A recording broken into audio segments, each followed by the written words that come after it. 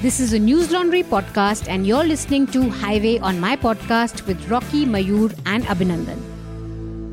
We're back! We're hungry! And we are thrilled with the response that this podcast, Highway on my podcast, has got. Thank you guys so much for the mails and the words of encouragement. And we are thrilled to know that we are keeping your spirits up and helping you travel this wonderful country during these lockdown days. I am with Rocky and Mayur, the two largest men in the world of food and travel on Indian television. And I'm Abhinandan Sekhri. So, gentlemen, we are going to Arunachal Pradesh today, the magical kingdom of Arunachal. हाँ जी अभिनंदन, हमें पहाड़ों में जाके बहुत ही अच्छा लगता है और आज हम जा रहे हैं अरुणाचल के पहाड़ों में, तो we are looking forward to it. So that was my Dara Singh impression, by the way, in case you didn't get it. Oh, no, I didn't. I've been watching Ramayan every morning, baby. Oh, is that right? That's where you're getting this from. No. So I'll tell you where all we'll take you. We'll take you to a magical monastery where we had one of the most magical experiences, followed by a bit of a scare, but another very special experience where we were almost stuck, but army to the rescue. We will talk about a village we stayed in, which is the most ancient village in Arunachal, where we were hosted by the village headman and we saw lots of exotic foods, some of it which we ate. And a village, a town which has nothing, but it was still there. So we shall talk about it. But first, the entry into Arunachal. Sorry, before we get into that, please write to HOMP2020, that's HOMP2020 @gmail.com to subscribe to our newsletter, which will land in your inbox and it'll have all the details and photographs. You have some visual references of what we speak about. And it'll also have lots of anecdotes. And hopefully, as we grow and take you across the country, we will add to this, become a part of this community. We will tell you more about this as we go on. So first, Listen, I just want to know how many people do we lose in the first 2 minutes of your monologue? That's like really boring. but uske bina guzara bhi to nahi hai na. No, but listen, don't listen to him. First of all, there was a movie called The Good, Bad and the Ugly in the old days. It used to be one of Mayur and my favorite movies. We'd stolen a video cassette once from a local lending library and used to watch it every day for a month. And in that, there's a guy called Eli Valash, who's the ugly, who's sitting and having a bath. And this guy walks in and he's got a pistol and he's talking nonsense. And Eli Valash shoots him in the head and he says, "When you want to shoot, don't talk." And that's why I want to say that monologue is unnecessary. All you have to say is, guys, HOMP 2020. So sign up, get on to HOMP2020 and send us an email. Gmail. HOMP2020 @gmail.com. Send us an email. We'll send you back lots of photos and beautiful sights and places in this magnificent country of ours. And let us get on with the show. Mayur, Nacho! Yeah, I was just going to say that not only do you get a podcast, you also get a lesson in communication and like how to put it out there, whether it's on audio. Okay, for those of you who are only listening, you are so lucky because Niku just took his t-shirt off. Niku, why do you always do this? Because it's hot. And if I put on the AC or the fan, the already compromised audio quality will get compromised. Further, I don't want to get into why I do this, but we are recording from our respective homes. We are not in the studio. Therefore, in case the audio is not as good as it should be, pardon us. It will get better. Yes. And please feel bad for me because the beautiful, ethical, articulate, aesthetic me is having to sit with one naked man and one guy who's dancing really badly on the screen right now. That is what I have to deal with. But okay, let me just kick this off. When you get to Arunachal, it is the most dramatic entry. There is a little booth where you have to show your ILP. For those of you who are not aware, I don't know what the exact rules now for the Seven Sisters. By Seven Sisters, the 7 states in the Northeast are called the Seven Sisters. And I don't know how many of them you still need the ILP. It's an inner line permit, which is like a visa. You can't just go there. And when you stop there, you show your ILP, then they let you in. The road goes up and then it dips down and you're in Arunachal and it is the lushest green mountains and this blue-green river that snakes through it. It's really like a scene from Jurassic Park. It was stunning. The first time I went there, it took my breath away. Yeah, it is an amazing state. It's the largest state in the northeast of India. It's the most sparsely populated state in our country. And it is a state which has the lowest number of tourists that go to it. And I'm not blaming it only on the tourists. I'm just saying there's very few people. So it's still relatively unspoiled. Those forests, those roads, the water is clean. And it's a wonderful place to visit. So when you are done with lockdown, we highly recommend that you get there because it's well worth it.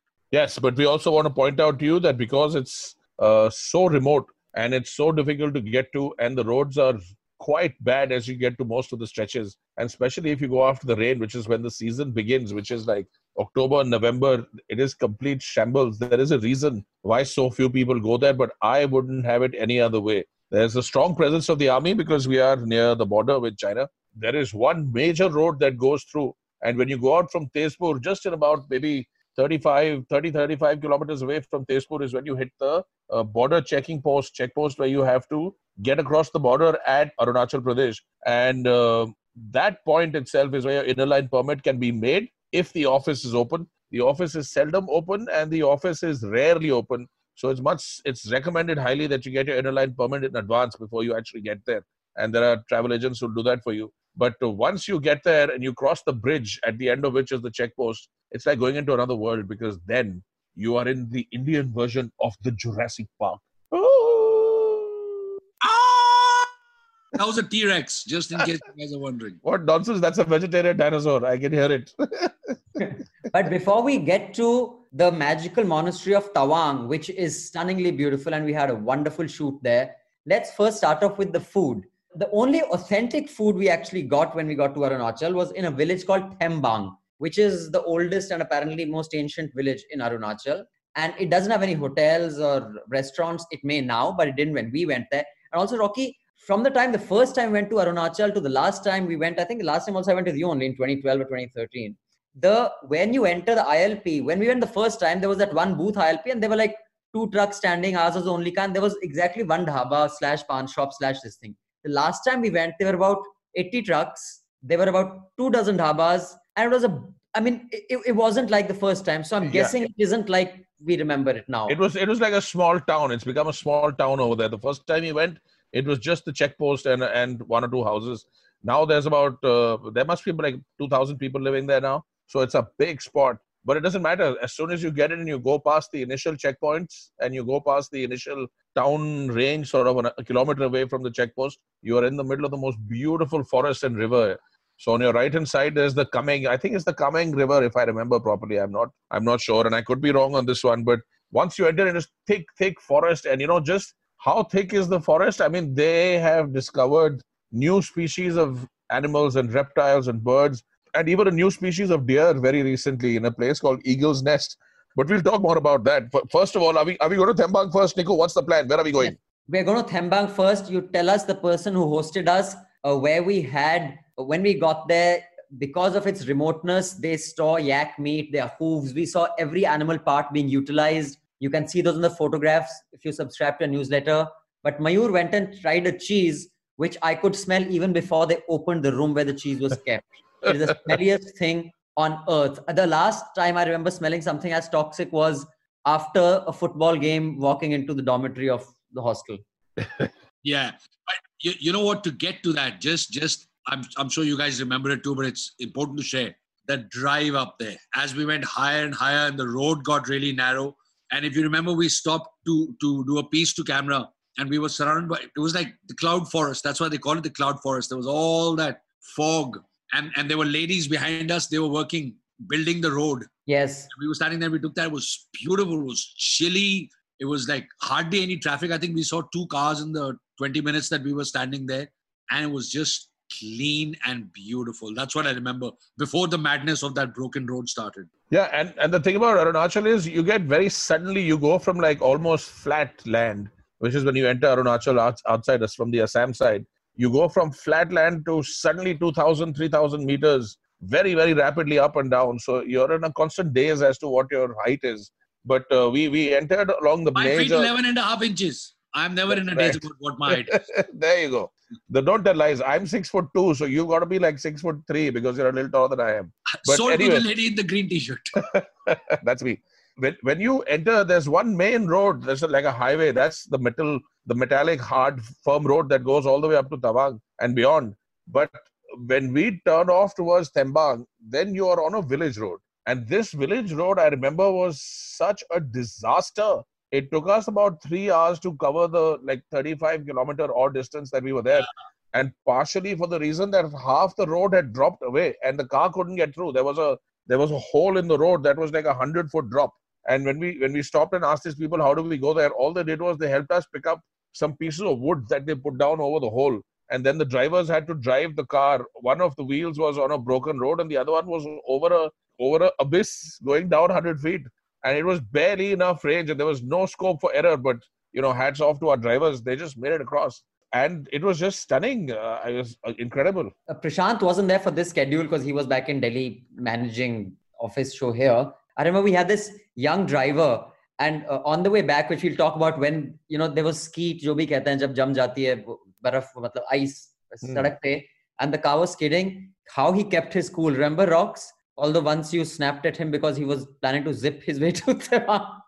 But he was thinking that but he really kept his cool, man. I mean, there were some difficult roads. But we got to the cheese there.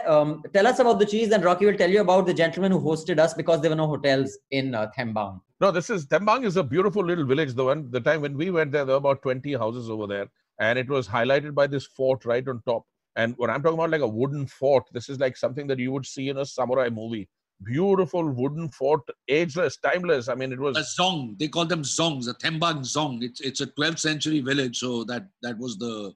There you go. There was an ancient zong on top of the hill, and the Monpas, which is the tribe that sort of owns and lives in that region, they are scattered across Arunachal and across China, and they really don't believe in the concept of passports and visas, and they move through that forest freely, and they are incredible archers. And really, really fit, wiry, strong people. So when we went there, we went straight to the headman's home. The headman has a sort of bed and breakfast, if we can call it that. His name was Mr. Jorme, Satyam Jorme, I remember that because his wife was about twice his size. She was about 6 feet tall and about maybe 100 kilos. And he was about 5 feet, 5 inches tall and about 50 kilos. But he was the headman. He was the man. And I remember him sitting there and hacking the yak meat, and their homes are on these stilts a little higher with these planks of wood which have gaps in them. So as they hack stuff, whatever little bit of, bone or whatever the tail of the yak comes, they just like throw it right through because it's too cold to keep going out and coming. So those little crevices in their home floor, throw it. But Mayur, tell us about the cheese here. What was it called? It was called churpi. Churpi. So how is it made and why did you put it in your mouth? Because that's what you do. Because it was there and because there was one of the very few vegetarian things. Although, I mean, we'll talk about it a little later. Arunachal actually has a lot to offer vegetarians. But in that home, they were like so excited because the yak is special meat. They butchered that yak and stuff only for some festival. We were lucky that we were there because it's not something that they eat every day there. But the churpi is made primarily from yak milk. And there's actually, like normal cheese as you and I know it, it can either be hard churpi or it can be soft churpi. They're made slightly differently. The hard one is made and then they compress it and then they smoke it. So they put over these drying racks, the smoking racks in their homes, which we'll talk about later. And you remember it had this nice golden kind of sheen and then you can just slice it off. You can sprinkle it over your vegetables. But in our case, he melted it, if you remember. And then we just mixed it with rice and we ate it. And like most really smelly things, like blue cheese, it smells, once you get past the smell, the flavor was beautiful. Smoky, creamy, fantastic. You can't eat like chunks of it, but just a little bit added to anything. I remember still it was very, very nice. So yeah, it was brilliant. In fact, the highlight of that cheese I remember distinctly is that it smells exactly the same when you're eating it and when it comes out the next morning. There is no difference. No difference at all in the smell. But, it doesn't taste half bad. They also have a cheese called a From, if I remember. You remember that From? They make out of cow cheese. It's like a non-matured cow cheese, cow milk cheese, which they call From. And then, of course, they have the churpi. And they have the most magnificent kitchens here. I mean, the kitchen is the biggest room in the house, right? Because that's where the fire is now. These places get really cold. These are the cloud forests. So the two things that they're famous for is continuous rain and very, very cold temperatures in the winter. So you have a kitchen which has a sloping roof. On one end of the kitchen, it's about 3 feet tall where the fire is. And then it has a sloping roof that goes to about 15 feet on the other side. So it's a steep slope from 3 feet to 15 feet. And all along that 3 foot to 15 foot region, there is a wooden rack on the roof. And on that rack are animal body parts and this chutpi cheese blocks that are being smoked. So as the smoke runs off the fire, it runs along the smoke and goes out from the highest point. And before it goes out, it smokes the entire meat and the organs and the skin and the meat and the chunks of bone and the cheeses, of course, that are sitting there, vegetables, everything is smoked and preserved.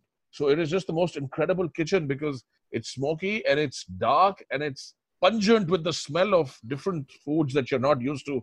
But most importantly, it is, it is the biggest room in the house and the hottest because the bedrooms are tiny, just about big enough for the bed that's in there and a little space where you could stand your suitcase. I mean, even to open a suitcase, you'd have to put it on the bed. That's how tiny the bedroom was. मैंने तो कपड़े बदले नहीं थे. I went, slept, woke up. I came back and bathed in क्या कहते हैं Tezpur only.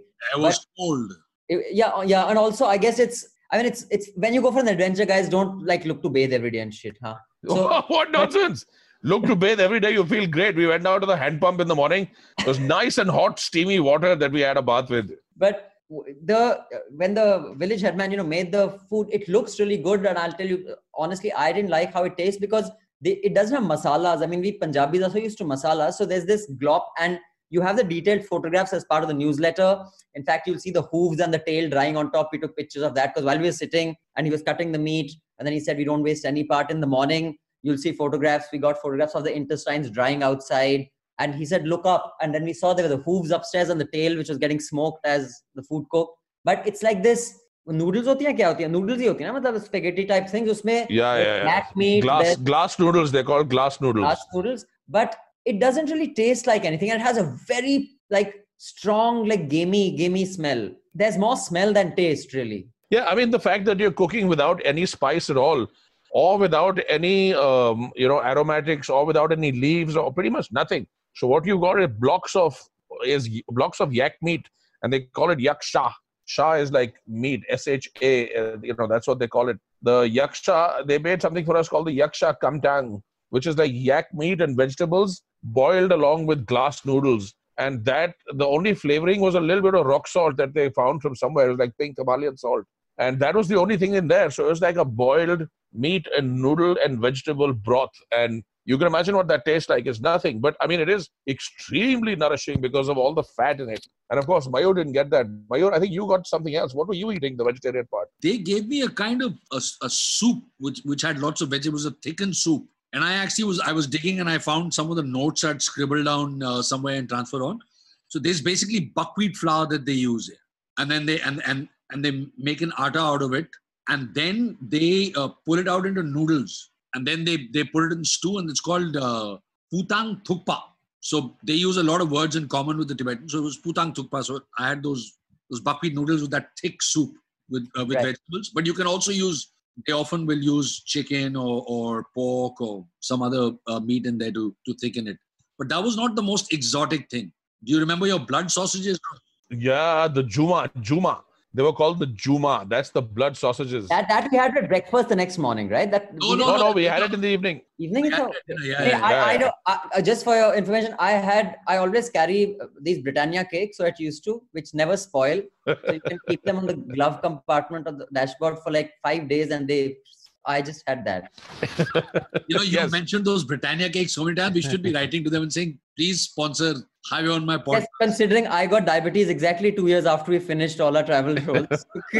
No, please don't eat those in life. They won't do good. Yeah. I mean, listen, Abhinandan's diet starting early in the morning used to be Britannia cakes and then ending up in the evening with butterscotch ice cream and hot and sour soup, none of which have any nutritional value.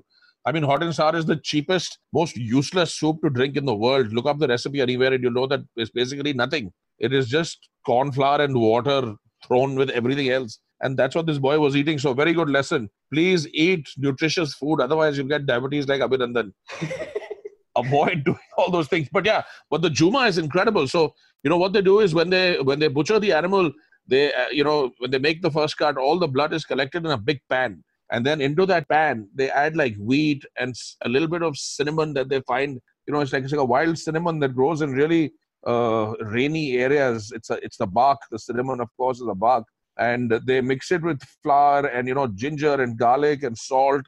And then they sort of make this thick sort of tube, they put it into the intestine of the animal and they make a sausage with it. So inside is pretty much is blood and the wheat, and along with the spices. And when you cure that and you pack it really tightly, it makes a sausage, and it's got a little bit of the animal parts of the intestine that is in there.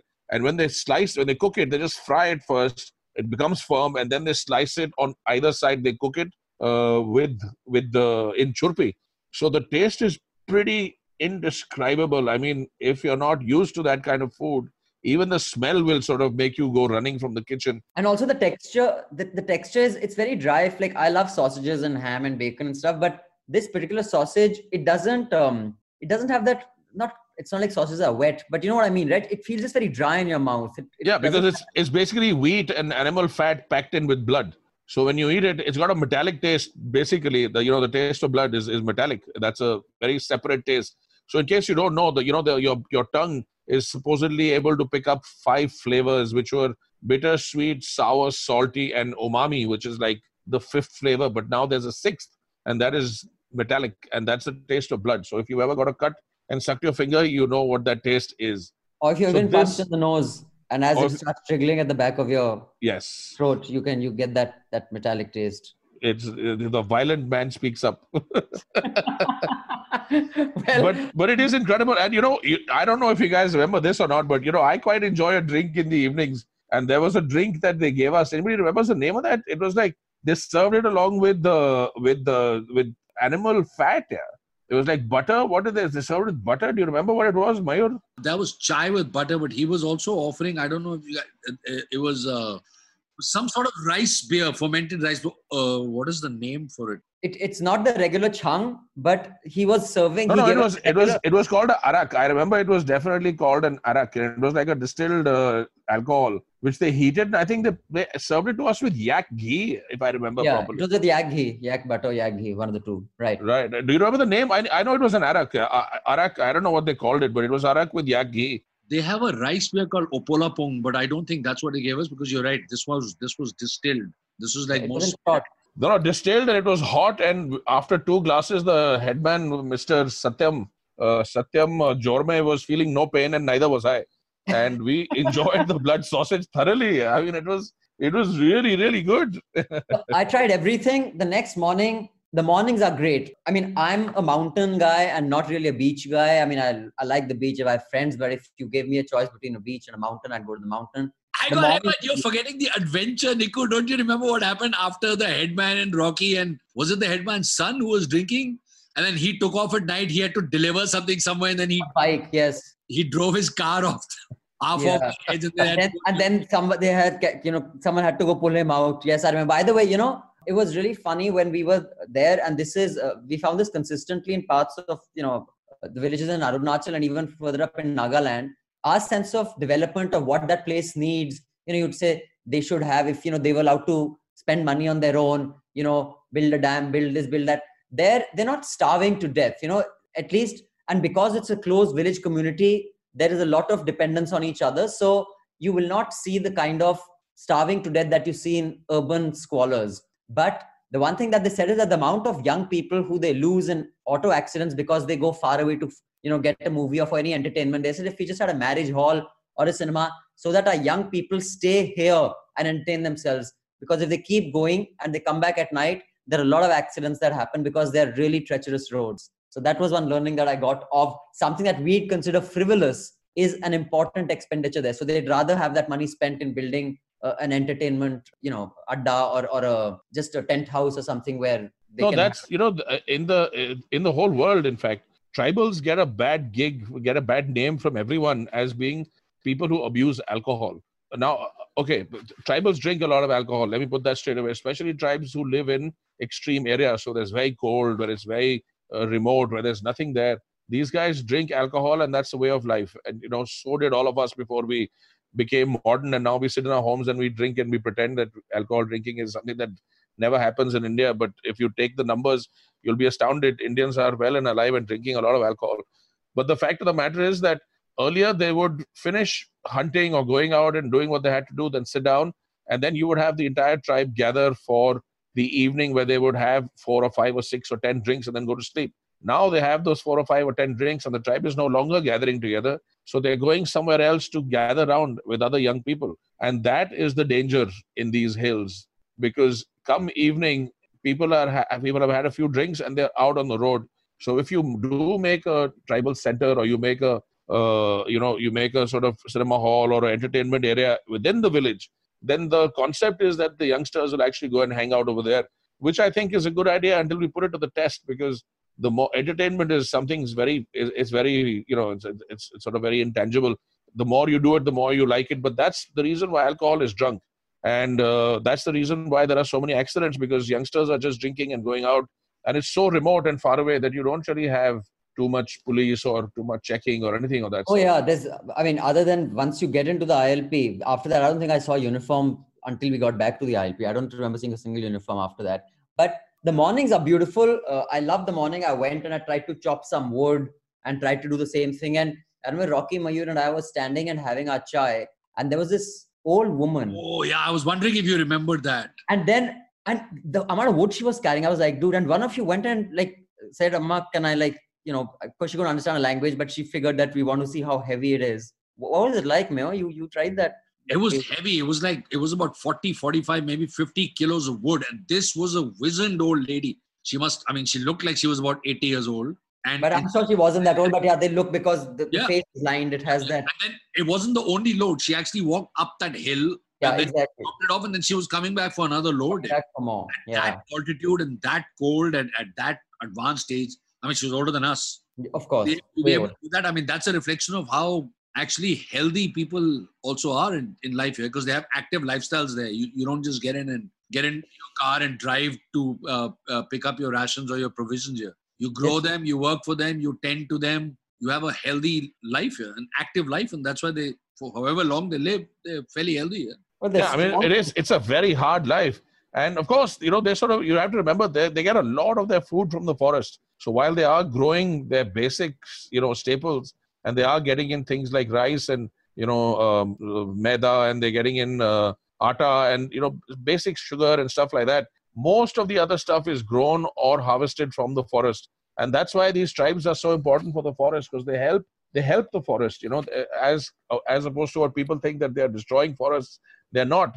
The forest has been used to these tribes living there since time immemorial, and they really help. So when they go and harvest honey, they don't just break the hive and destroy it. They only take like half, and they make sure they leave the queen in there so she can multiply, the hive can grow. And they have very, very healthy forest practices.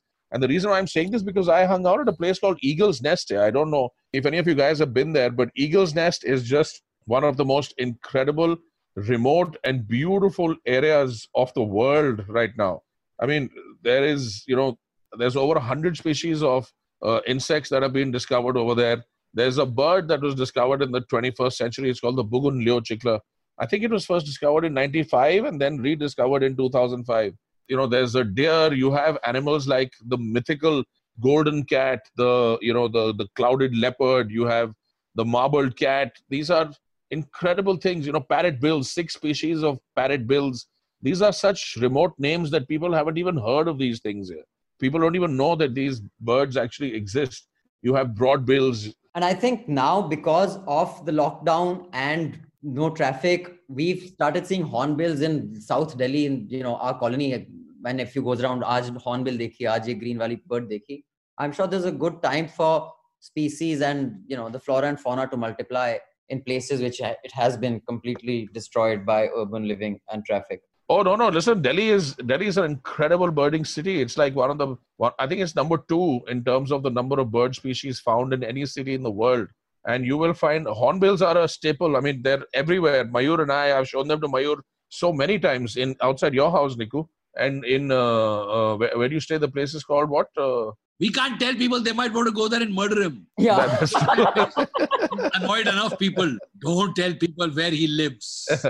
Well, Mayur stays in a beautiful place where you get some really exotic birds in Goa. But even in Delhi, I've seen some incredible birds with Mayur. We saw yellow-footed green pigeons the other day. We saw chestnut-headed barbets. We saw yellow-footed green pigeons. We saw coppersmith barbets. We saw hornbills, grey hornbills. And this is just one. So if you look out of your windows right now, if you look out at trees, and this is spring in India, whatever passes off as spring, So flowering and fruiting trees will be full of different species of birds, and you'll be amazed at how many birds that you can see there. Little white eyes you see all the time, purple sunbirds, red-vented bulbuls, red-whiskered bulbuls, kites. These are everywhere. Parakeet, rose-ringed parakeet, plum-headed parakeet. I mean, I could go on, but I'll stop now. Yeah, Nico, go ahead. In the spirit of disclosure, Rocky and I have been friends for 44 years. And of that, I think 35 of those years, he's been trying to point out birds to me, no matter where we've gone. And the only one that I remember is the red-headed blue-breasted tit. So every time he says, what does that bird sound like? I'm like, red-headed blue-breasted tit. Yeah, unfortunately, that's the only name you remember because it's a name you've made up. There is nothing like that ever. No such bird. One day they will find it in Arunachal Pradesh and then you will see. that you were a visionary all along. So in fact, today there was a earthquake in Delhi and there was some fake news going around. The earthquake isn't predicted. I said, like, what a time for fake news to come true. Anyway, we will from from Thembang, which is a fantastic experience.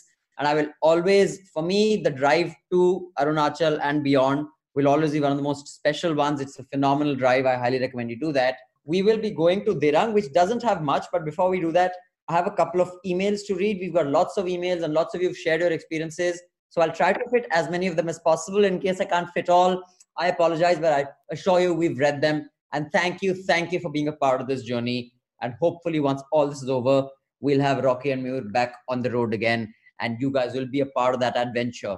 So this is from Archit. Hi all, I have been a huge fan of the show, almost as big as Rocky's belly. I haven't missed a single episode. The podcast is fantastic. I like how you're balancing the behind the scenes trivia with virtual audio tours of the places the crew visited during the show. Homp has had a huge influence on me as a teenager. I couldn't think of a more perfect job than hosting such a show. But as I blossomed into an adult, I realized the kind of practical challenges one must come with hosting such a show. On that note, I have a few boring yet practical questions for Rocky and Mayur. A, what did you guys eat to improve digestion? Hajmola, Triphala, Kayam Churan? How often do you get a catch in the stomach? How did you deal with the negative short-term and long-term health effects of eating so much in such a short span of time? Did you ever feel like I don't want to do this? Did you exercise while traveling? If yes, how? Did you fast for long periods between two destinations to let your digestion recover? Basically, how did you manage to have the guts, literally speaking, to do this? Archit, some of these questions Rocky and Mayur will take, but to get all the questions, you're going to have to join our lives, which we do often. We did do live just yesterday. We'll be doing more in the coming weeks. But Rox, Mayur, take a few of those questions. I just wanted to say one thing. Could you repeat the question, please? That was a lot of questions, man. Look, our digestion is excellent, but our memory is terrible. What? So you have to ask us one question at a time and we can answer it. But okay, I remember some and I'll tell you. What do we eat to improve the digestion? A lot. So, you keep that circle going in and out and keep the circle spinning and you're fine. Did we eat anything extra to improve digestion? No, we didn't eat anything extra. How many times did you get sick? I got sick once, really sick, and sort of sick another time. So twice. My stomach went off twice. But in addition to that, I've been bitten by a snake once. I've broken my ankle once. I've broken my wrist once. We'll show you photographs of those. In fact, today when I was sorting the photographs, the Mizoram photographs, I was sorting Mizoram to Meghalaya. And there was one episode which Rocky is on a wheelchair and Mayur is wheeling him around. It's like, we'll tell you about that when we get to Mizoram and Meghalaya. Yeah, so it's been tough. Nutrition, forget it, man. The more the merrier. Indian food is by and large healthy. Do we exercise? Yes. We used to chase each other up and down the road, especially Abhinandan and I, because I was about 105 kilos and Abhinandan is about 70 and he's very fit. So he used to keep challenging me to catch him. So I used to go off sprinting down the road behind him many times. And I even caught him once or twice. I think once I caught him. In fact, I remember there was one time when we said we were walking, I said, can race to the road. And I said, Rocky, chal, I'll catch up with you. So I let him take a head start. And then as I started sprinting, I underestimated him for his size. He's quite quick. Also because he used to be a player at a state level. And I think he also went for an India camp. And then he just suddenly, as I was about to catch up with him, he just stretched his arm. And I was like, boom. I was out on the road. I was like, cheating, cheating. But although I don't know if you felt very ill. I think I remember you broke your ankle and I remember the snake bite. But there was never a point where anyone felt so sick that we had to discontinue the shoot. That much I remember. Most people would have stopped. Most people would have stopped shooting under those circumstances. But I think we carried on irrespective of what was happening. I think Mayur was almost dead a few times when you were shooting there. I remember him having 104 fever is what I remember. Mayur, you remember any of your challenges? I can remember many incidents where my stomach went for a toss. My stomach is not as strong as Rocky's. In fact, we had many adventures where a crew of 9 people waited while I went and dealt with those adventures, multiple highways, multiple times. But the one time I remember, ऐसी कोई जगह नहीं जहाँ मयूर ने हगा नहीं. that's my tagline, and I'm keeping to it. But yeah, you're right. We soldiered through pretty much everything. I mean, one way of looking at it is that we are very hardworking boys, and we say once we've started, we won't stop. The second thing was there was a director and a producer at the back saying, "We're like, yeah, aaj thoda mood nahi kar raha." They're like, "Kya kar raha, bro? You know what happened?"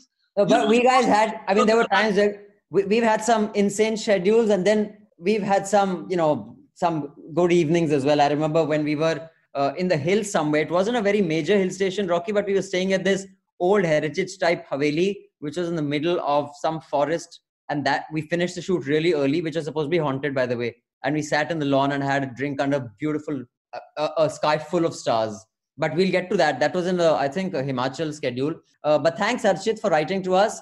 You shall be included in the newsletter. And thank you for sharing your thoughts. And this other one is from Arshdeep Sidhu. Dear Team Homp, I confess at the outset, I have not watched a single episode of Highway on my plate. I do not watch TV, but I'm very familiar with the show as everyone around me used to rave about it. I have now and then watched a few videos on YouTube, mostly for practical information, either when I was visiting some place or when I was moving to Mangalore a few months ago. From those snippets, it is easy to gather why the show was so loved. I enjoy listening to all News Laundry podcasts, and this new edition is no exception. I'm not a foodie, but I love traveling. Given my lack of fondness from food, I'm not sure if I fit into your plan of community. I may actually fit into your anti-community, as I am one who carries packed meals when traveling, so my visits are not perturbed by meal breaks. In regards to episode 2 about the show element and behind the scenes for shooting in Punjab, I agree with you that the Golden Temple is quite a unique place. I'm not religious, but I like experiencing religious places for their ambience, which is created by the devotees and how the place is managed. Sometimes to observe someone being moved by their beliefs can be a very moving experience. Of all the religious places I've seen, the Golden Temple is distinct because of the element of seva that is there and the fact that it is accessed by descending a flight of stairs rather than the other way around. My second favorite is the Church of Holy Sepulchre in Jerusalem. On comparing the two and many more, I'm inclined to conclude that in almost all religious places, the devotees just go for themselves, their wishes, their prayers, and the devotion. Sorry, in all other religious places. In the Golden Temple and many other gurudwaras, individual prayers are followed by community service and universal access to langar without any riders. It is a beautiful concept to build harmony. Of course, other religions also preach community service, but that is almost always beyond the presence of the religious place and proselytizing it in construct. And yes, the Kada Prasad is absolutely delicious. I have an unfortunate predilection of going on and on with thesis and antithesis. Please do include me in your newsletter, a regular listener and subscriber. Arshdeep. ये लड़का English तो बहुत अच्छी बोले. Maybe that's why I didn't watch Highway on my plate. But listen, we spoke bits of English, good English. I'm not a foodie, but I love traveling. And when you're traveling with friends, it's always fantastic. So I think travel makes up for my disinterest in food. Well, here's, I just want to add over here, it's travel is it's all about the journey, not really about the destination. And that includes being open to influences and being able to take on culture. So when you travel, if you're just getting from point A to point B, packing a meal, carrying a bottle of water, stopping by in some comfortable air-conditioned place, you're making a mistake as far as I'm concerned. Our country has such beautiful cultures. Yes, I understand we're very commercial and a lot of places are dirty, but that's not everywhere. Just look around a little bit. There are some really well-loved places out there. And the only way to experience the true food of India is to get out there and see it. And there are some remarkable things that exist, in India. They're not just, they might not be tourist attractions, but there are beautiful natural wonders. There are some really wonderful historical areas.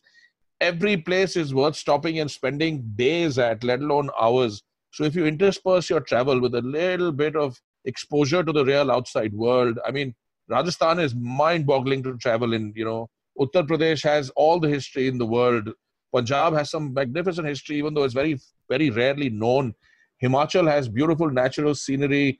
Bihar has some of the most spectacular vistas of forests and rivers. Bengal has incredible people culture. Every state has something unique. And I've just gone across from the west to the east, up in the north. If you get down to Kerala, I mean, I can't even begin telling you how incredible the food is. Or Karnataka, the variety of dosas itself will take you a year to even put down. Tamil Nadu, the spices, the way the food is conducted, the prayers in the evening at temples, the little, the women wear these beautiful flowers in their hair every evening in their saris, and they come out and that smell is everywhere. So there's just some beautiful places to really experience this country. Just so get out of your little bubble, honestly, and experience it, because it is spectacular. You love it.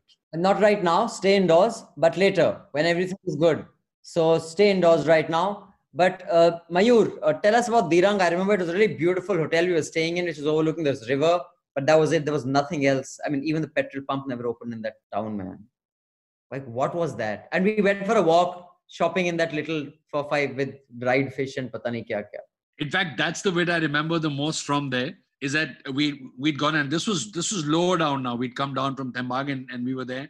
And there was that like one shop open in the place, and we walked in. It was like being punched in the head. They had all this dried fish, which either came from the rivers there or is probably dried and brought in from further west, from Assam.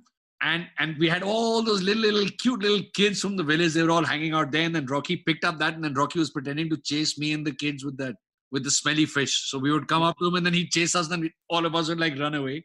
I remember that. That was the most fun I had in a long time then. And there's a place called Dirang. It has a really beautiful hotel where we were the only guests when we were there. I don't know how much traffic it gets. It overlooks this river. It's a beautiful view, and it's uncluttered and clean because, again, not many people get there. But there, the problem is, and one problem that is there in the northeastern part of the country is the corruption there is huge. Not there, but even the center's allocation, the special funds that are supposedly to go to develop it, never quite go there. So even, can you imagine, we were, I think, in Dirang, going up and coming down, we crossed it 2 or 3 times. That petrol pump was never open, and you have to refill gas. So there was a dhaba there where we ate at, and Rocky and me will tell you what they ate there. I think it was just Maggi, anda kind of thing, or paratha. But that dhaba would sell you petrol in cans. But the petrol pump was never open to buy petrol. So you were getting Sarkari petrol pump ka petrol in black at dhabas. But the petrol pumps are closed. And this is one big problem there. The level of siphoning of funds meant for the development of that place never quite, get there. Well, it's a good thing they're self-reliant in many, many ways on their food and drink, because it would be tragic if that were to happen in the food and drink. I mean, there's not a political podcast, but one of the reasons for the kind of unrest there is that, for the last 50, 60 years, development hasn't reached there. And that's why, anyway, but let's not go there. So what was the dhaba like in Dirang? And the hotel. Did we eat at the hotel? I don't even remember. Rocks? Absolutely. We wanted to get fuel, and since, they had 1 liter bottles of petrol, and we needed to get petrol for the cars. So we needed about, 50 bottles, and that was going to take them an hour to get. So we decided to eat. So in front, there's a small room. You can get basic dal, sabzi, atta, rotis and parathas. And in the back, there is a sitting area, which is just spectacular, because the entire road has a river either on the left or right, depending on which side of the river you're on. And in this case, it was on the left and it was way down. And I remember there were these incredible flowering lavender trees all along on the left side, and a beautiful river running below, thick green forest, lots of birds. And they were giving us really hot, sweetened tea and parathas. And what can be better than that? I mean, Mayur, I remember the teas and parathas. I remember that. But we did some sequence. I don't know which show this was for. We did something at the dhaba with the river at the back, right? And it was called the Padma Dhaba, and we shot it on Highway on My Plate. Oh, we did. We shot on Highway on My Plate. We did, because there was nothing else there. I mean, we had parathas and some sort of, with a lot of makhan, and there was some sabzi, which I don't remember. It was like some green, sort of tasty sabzi. There was masala noodles, and we had scrambled eggs. We had, with scrambled eggs, had lots of turmeric and chili, if you remember, Niku. You couldn't believe how tasty it was with just some haldi and namak and green chilies. I have thodi meri yaaddash wapas aa rahi hai. But that place was just lovely because, we were sitting there listening to music, this cool breeze blowing, river running below, lots of birds and animals all around. There's always mist for some reason in Arunachal. After 12 p.m., between 12 p.m. and 3 p.m. is the only time you'll get where you'll have some sun and no fog or mist. Apart from that, most of the year round, there's clouds everywhere. It is romantic, yeah. It's like really beautiful. Sadly, I only had Niku and Mayur to share it with. Obviously, you lucky dog, you. But the surprising lack of any bird sounds in Meghalaya and Nagaland, I remember, disturbed us all. But इतने thick forests हैं, सुबह दिल्ली में birds सुनाई देती हैं, यहाँ नहीं सुनाई देती. And I, because a part of the staple diet. But we'll talk about this amazing market we went to. That was Nagaland, right? With the frogs and the eels and the rabbits. Yeah, that was a Naga Bazaar, right on top of what? Not Dimapur, but this was Kohima. Kohima. Kohima. And there were wasp eggs and wasp larvae, which are very good, and these caterpillars and stuff, which they make chutney of, which is good for rheumatoid arthritis. But we'll get to that when we get there. So that was all that was there actually in Dirang. Now Mayur will take us to Tawang because Mayur is a practicing Buddhist. And one thing that was constant on our journey, like there was music, we used to have these turns that everyone gets a song, because you can imagine, I mean, if you guys are getting angry sitting in a room for like 4th week of lockdown, imagine over 7 years, about 200 days of the year with 4 guys in a car for like anything between 8 to 15 to 16 hours in a day. So after conversations would go, we had to sing, we got a song in turns. Of course, these guys never liked my songs because I would get obscure songs that no one's heard of.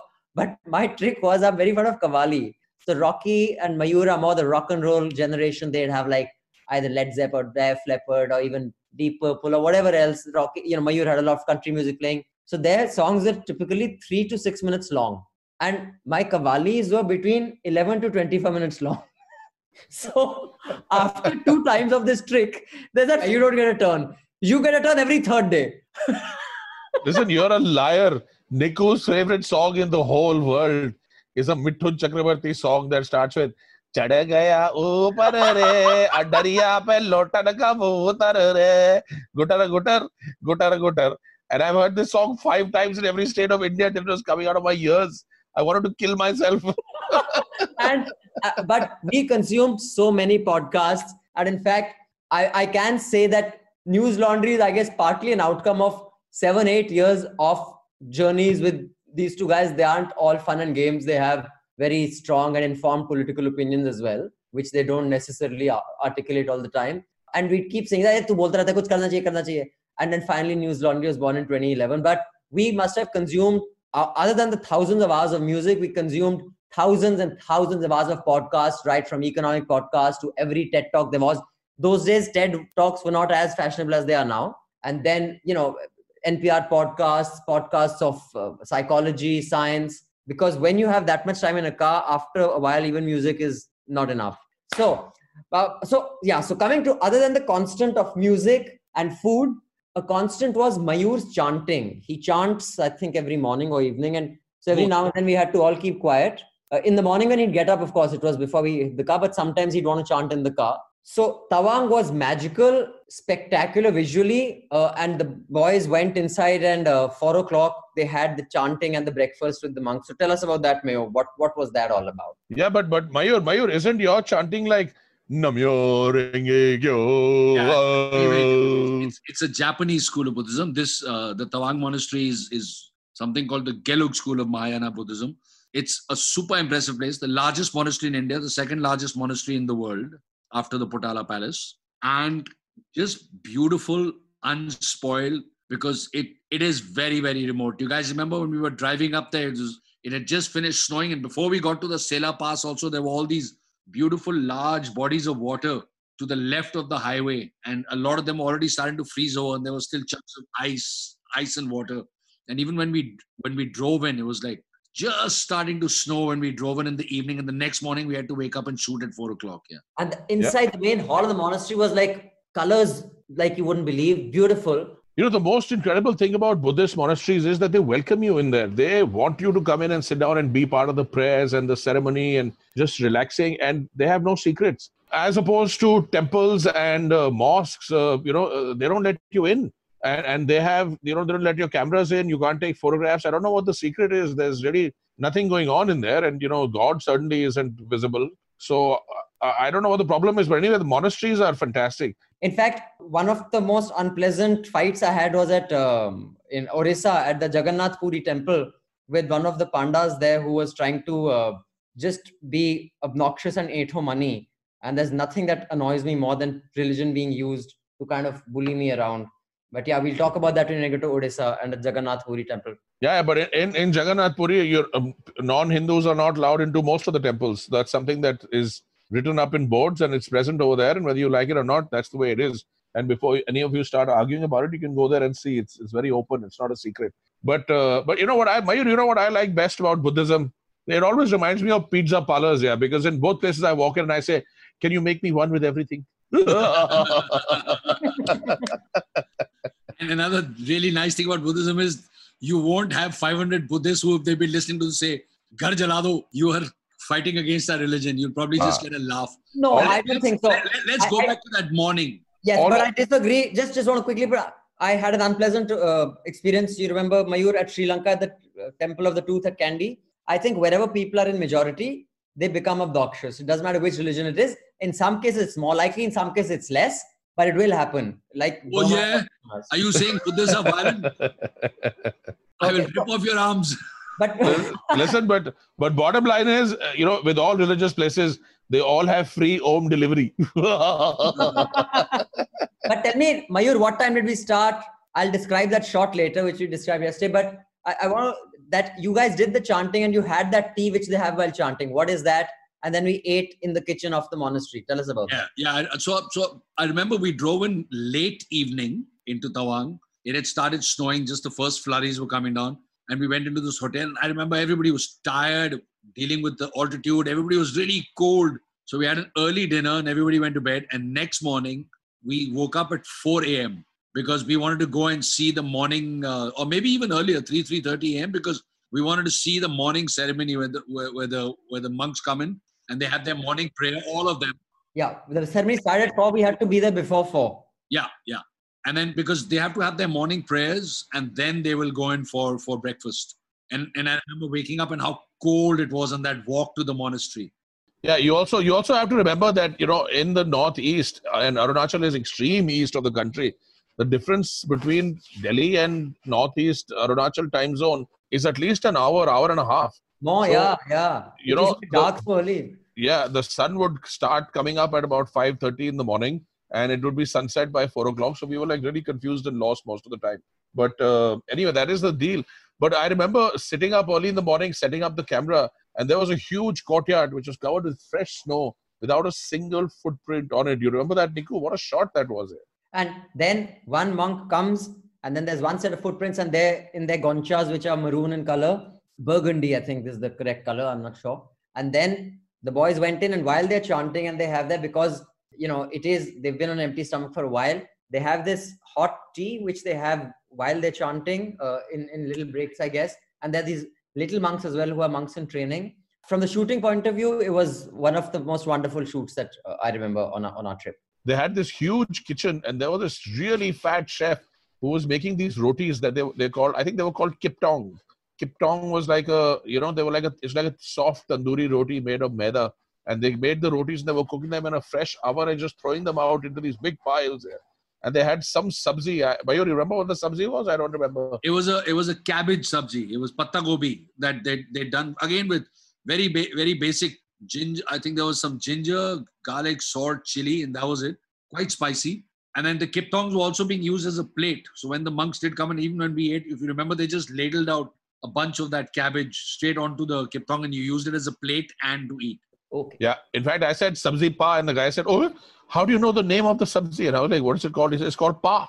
So I said, in Punjabi, it means put sabzi. So I said sabzi pa. So he said, very clever and the same name. So Buddhists are easily impressed and I'm quite happy about it. Niku, do you remember the saga of Baba Rocky's Frostbite Singh Ji? Frostbite. Ek to we have to carry a pedicure. These star tantrums na ki hame hair makeup or pedicure bhi chahiye because we weren't expecting snow. In fact, it was a very late snow. We were there in March, almost going to April, if I'm not wrong. Yeah. And we didn't have like shoes for snow and all, and it snowed a lot. So there was snow enough to come to your ankles when we were walking through. And of course, everything got wet. And Rocky was saying, "Yaar, mujhe to frostbite ho jayegi." Like, jaldi se shot lo, mujhe jana hai. Jaldi se shot lo. Jaldi se shot lo. But I'm going to read a couple other mails. After we come out, Mayur will tell us about the chai made of ditch water that we had. Oh, and lovely.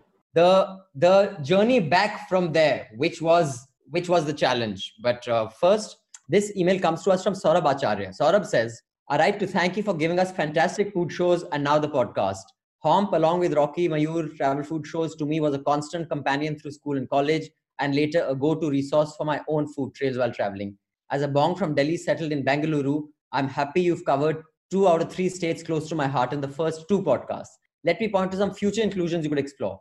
Bangalore Savory at Mosque Road, Lehem Meshwi and Ran Biryani. Albert Bakery, Mosque Road, lava cake and mutton samosa. It was established in 1902, apparently. In Kolkata, he recommends the Mughlai parota dish, keema stuffed with fried egg parota.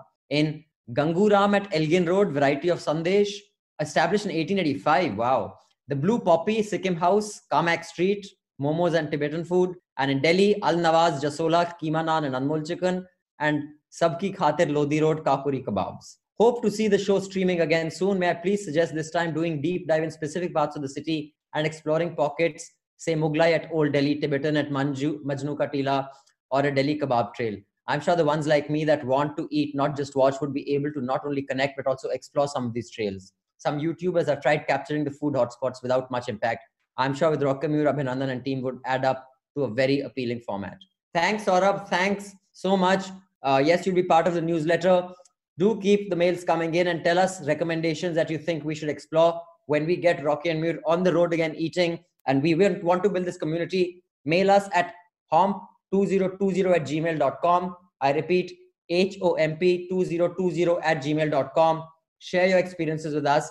And if you go to our podcast page where this podcast is put on the News Laundry site, at the bottom, there's a link. You click on the link, you can automatically subscribe to our newsletter. So, Mayur, tell us about the tea made of dishwater. Yeah. So we're now going to mess around a little bit with the order because the tea came with dishwater came when we were actually going up. We forgot about it when we were trying to reach there. But correct me on the details. We'd been driving for a long time. And when we always travel with lots of snacks in the car and each of us had our preferences for it. The poor production guy would go mad trying to make sure that he had everything for everybody, including Nikku's Britannia cakes. But we'd run out of snacks. It was a long drive.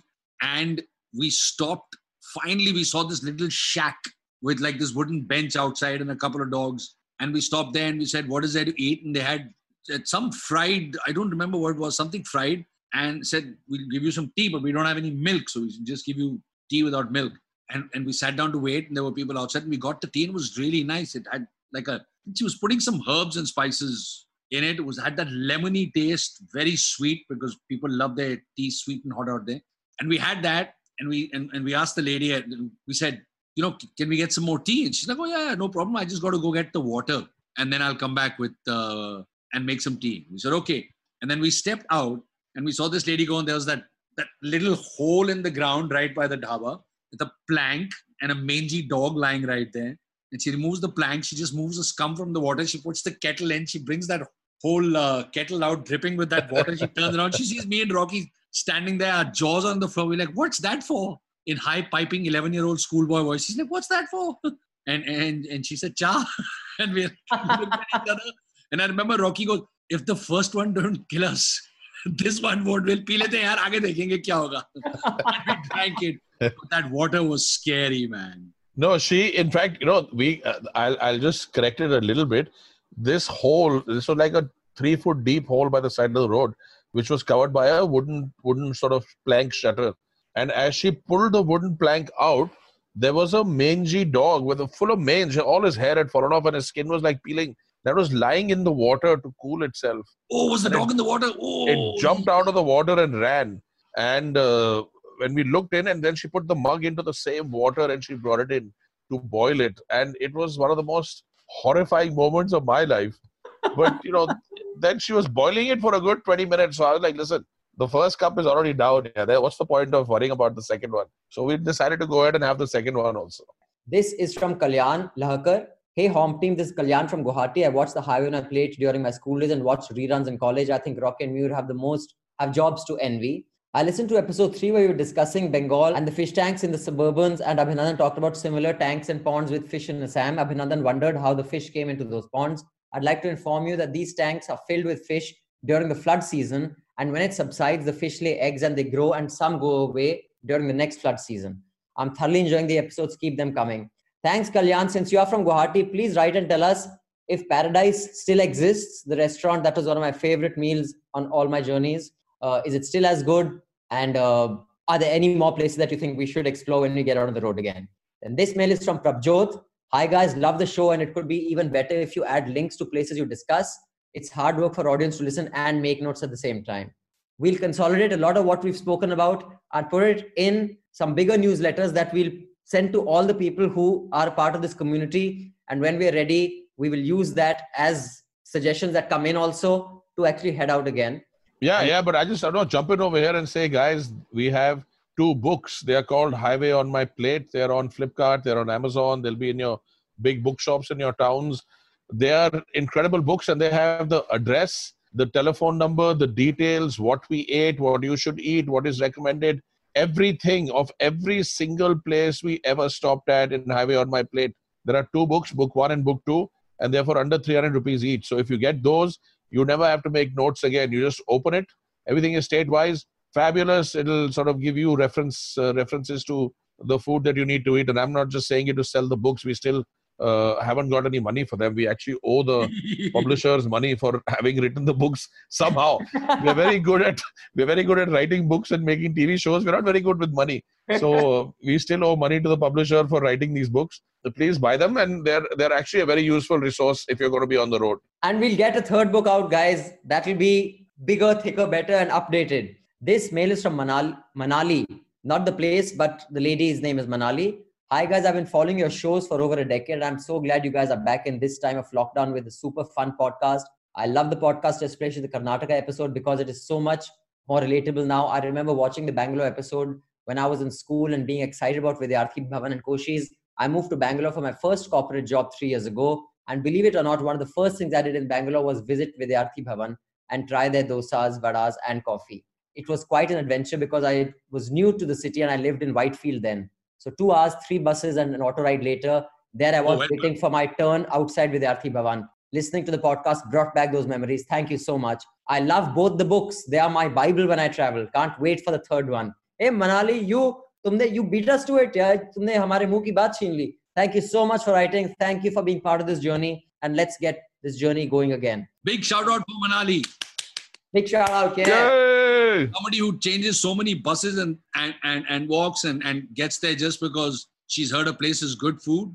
Respect. Yes. Listen, Manali, here's the bottom line. And I completely respect what you're doing, because the harder you work to actually get it to experience a taste, the longer you will remember it for. In fact, changing 2 buses and taking 2 hours to get there to eat the Vidyarthi Bhavan dosas means you will remember them for the rest of your life, and you'll have a story to tell everyone. And that is the beauty of food, yeah. So guys, make an effort, get out there, have some fun. Once the lockdown is over, not now. Right now, please respect the lockdown, stay at home. But once it's over, get out there, have some fun, man. Enjoy yourself. Get out and make some stories of your own, like we have made of ours. And by the way, Mayur, why have you stopped here? I just want to ask you, what?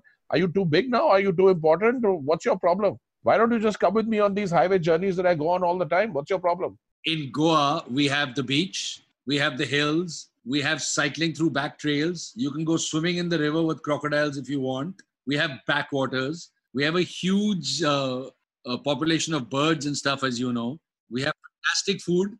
I never want to leave. Okay, I will. We'll discuss more about that when you get to Goa. Rimi says, hi guys, hope your team is safe and well. I was just listening to your recent podcast with Rocky and Muir and I love it. It would be lovely if you could share your newsletter. The News Laundry and Home teams rock. Keep creating amazing content. Thanks, Rimi. Thank you so much, Rimi. And finally, this person doesn't want to be named. He says, do not identify me by name. I'm not sure why. Is their email address anonymous@gmail.com? I'm not at liberty to reveal because we take our listeners' identity secrets very seriously. Okay, so why don't you read out the email and then we'll guess who it's from. Maybe Prashant wrote. Please don't invite your name. How evil and mean you guys are to start a podcast, talk about the most delicious food in this country at a time when none of us can venture out and get a taste. I must say it's extremely refreshing to hear all the banter and lively discussions on the podcast. It keeps our spirits up during these lockdowns. Keep up the banter. Please include me in your newsletter. Homp has been my favorite show of all time. Even today, when I go visit a city, I search for Homp recommendations. It is often difficult to find older episodes. It would be good if you guys could provide links. Well, now we have a book, you know that. Best wishes for future endeavors. Regards, an active subscriber of News Laundry since 2017. Fan of Rocky Muir since I don't know when. Hey, thanks so much, bro. Narendra Modi. I'm guessing it's Narendra Modi. Is it Narendra Modi? Mitro, nahi, Mitro. Right? Amit Shah? It has to be Nitin Gadkari if it's not one of those two. Come on. I mean, he is the minister. He's the minister of highways. Yeah, I mean, these guys travel so much. They're the ones who'll benefit most by watching our shows and buying our books. I'm sure they've got them already. Niku, come on, disclose it. It's one of these three, isn't it? I cannot say. I'm sorry. Okay, fine. Don't say it here. Then Jaimin Rajni writes, could you please do a podcast predominantly dedicated to the Irani cafes and Parsi restaurants in and around Bombay and Pune? Kayani, Sassanian, Durabji and Sons, Yezdani, Stadium, Marzorin, Britannia & Co., Military Cafe, Excelsior, Ideal Corner, Cooler, K. Rustam's. Well, bon appetit, Jaimin from Calcutta. Well, I have one of the loveliest stories, which we will tell you in our Maharashtra episode from Britannia.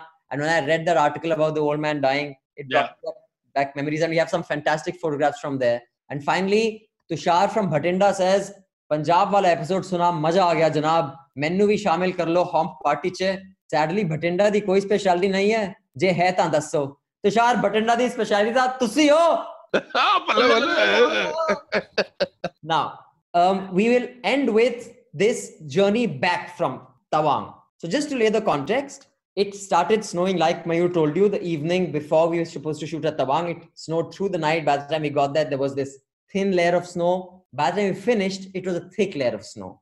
And then when we had to head back and we got to Sela Pass, which is I think 15,500 feet. That is a pass that comes in and goes out. It's a little over 4,000 meters. So you're looking at about 13,500 feet. No. It's about 15,000 odd feet here. I remember that. वहाँ हमने किया था 15,000 पे east to camera, and there was a line of vehicles, about 200 to 300 vehicles, and the snow had blocked off the highway. And I shat. Not literally, that Mayur must have been doing somewhere in the snow. I was like, if we get stuck here, because someone said that if the snow doesn't stop and they can't clear it, you may be stuck here for a couple of days, maybe a week, unless the army comes and clears the road. And first you're doing snowball fights and stuff. The photographs will be there in the newsletter. Then, I started getting a little concerned. And then Rocky arrived. The Indian Army. And the great thing about the Indian Army arriving is they come in convoys. So the convoy had a snow clearer in front. It's like a bulldozer. It's like a snow clearer. It throws the snow to one side. And then in the back, they had these huge 10-ton trucks with chain mail around the wheels. And the chains are used to break the ice on the roads. The dangerous part about driving in snow is that under the snow, there is ice on the road. And as cars go over, they make a slush. So when you drive in that slush, it's like driving on ice. Just your cars skid all over the place. But this chain breaks the ice and gets to the ground and sort of digs up the road a little bit, but it makes it possible for your car to get traction.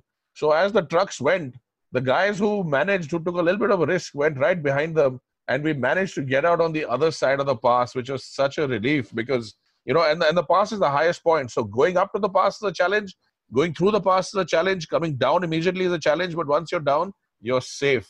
So we were safe, but, we still did stop there, Niku. I don't know if you remember, but there was a Muslim gentleman from the army who wanted to give thanks at the Shiv temple, which is right on top of Sela Pass. Yes. And his whole family was there. And, this is the beauty of India. This gentleman was a Muslim. I don't remember from where, but his whole family was there at the Shiv temple and they were doing a prayer. And the Panditji over there was doing a special prayer for about 20, 30 of them. I think he wanted to have a child and he wasn't able to have one. And then because of his prayer at the Sela Pass at the Shiv temple, he managed to have a baby. And that's why they were there to say thank you. And that to me encompasses everything beautiful about this country. I mean, a beautiful temple, Sela Pass, snowed in, the army helping people out, a Panditji doing prayers at 15,000, 16,000 feet, and just us having a blast and just looking at how beautiful the country is here. And that is the reason why this country is so beautiful. And that is the only reason why I had to stay that beautiful, because we are one. And if anybody tries to change that, you should step in and stop it, guys, because that is the most beautiful part about our country. Wow.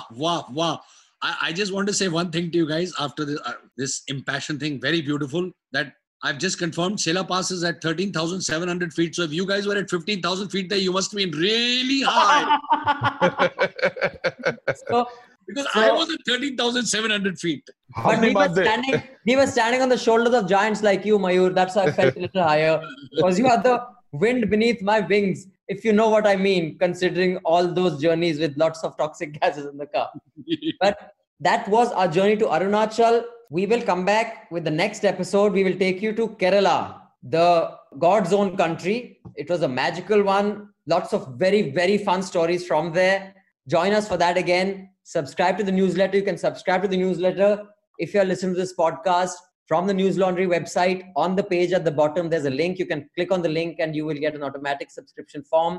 If you are not, just write to homp2020@gmail.com and be a part of the community that we are creating to make sure that we get these guys back on the road when this lockdown is behind us. And this podcast is available on any podcast platform you're on. So check it out on Stitcher, Castbox, or wherever else.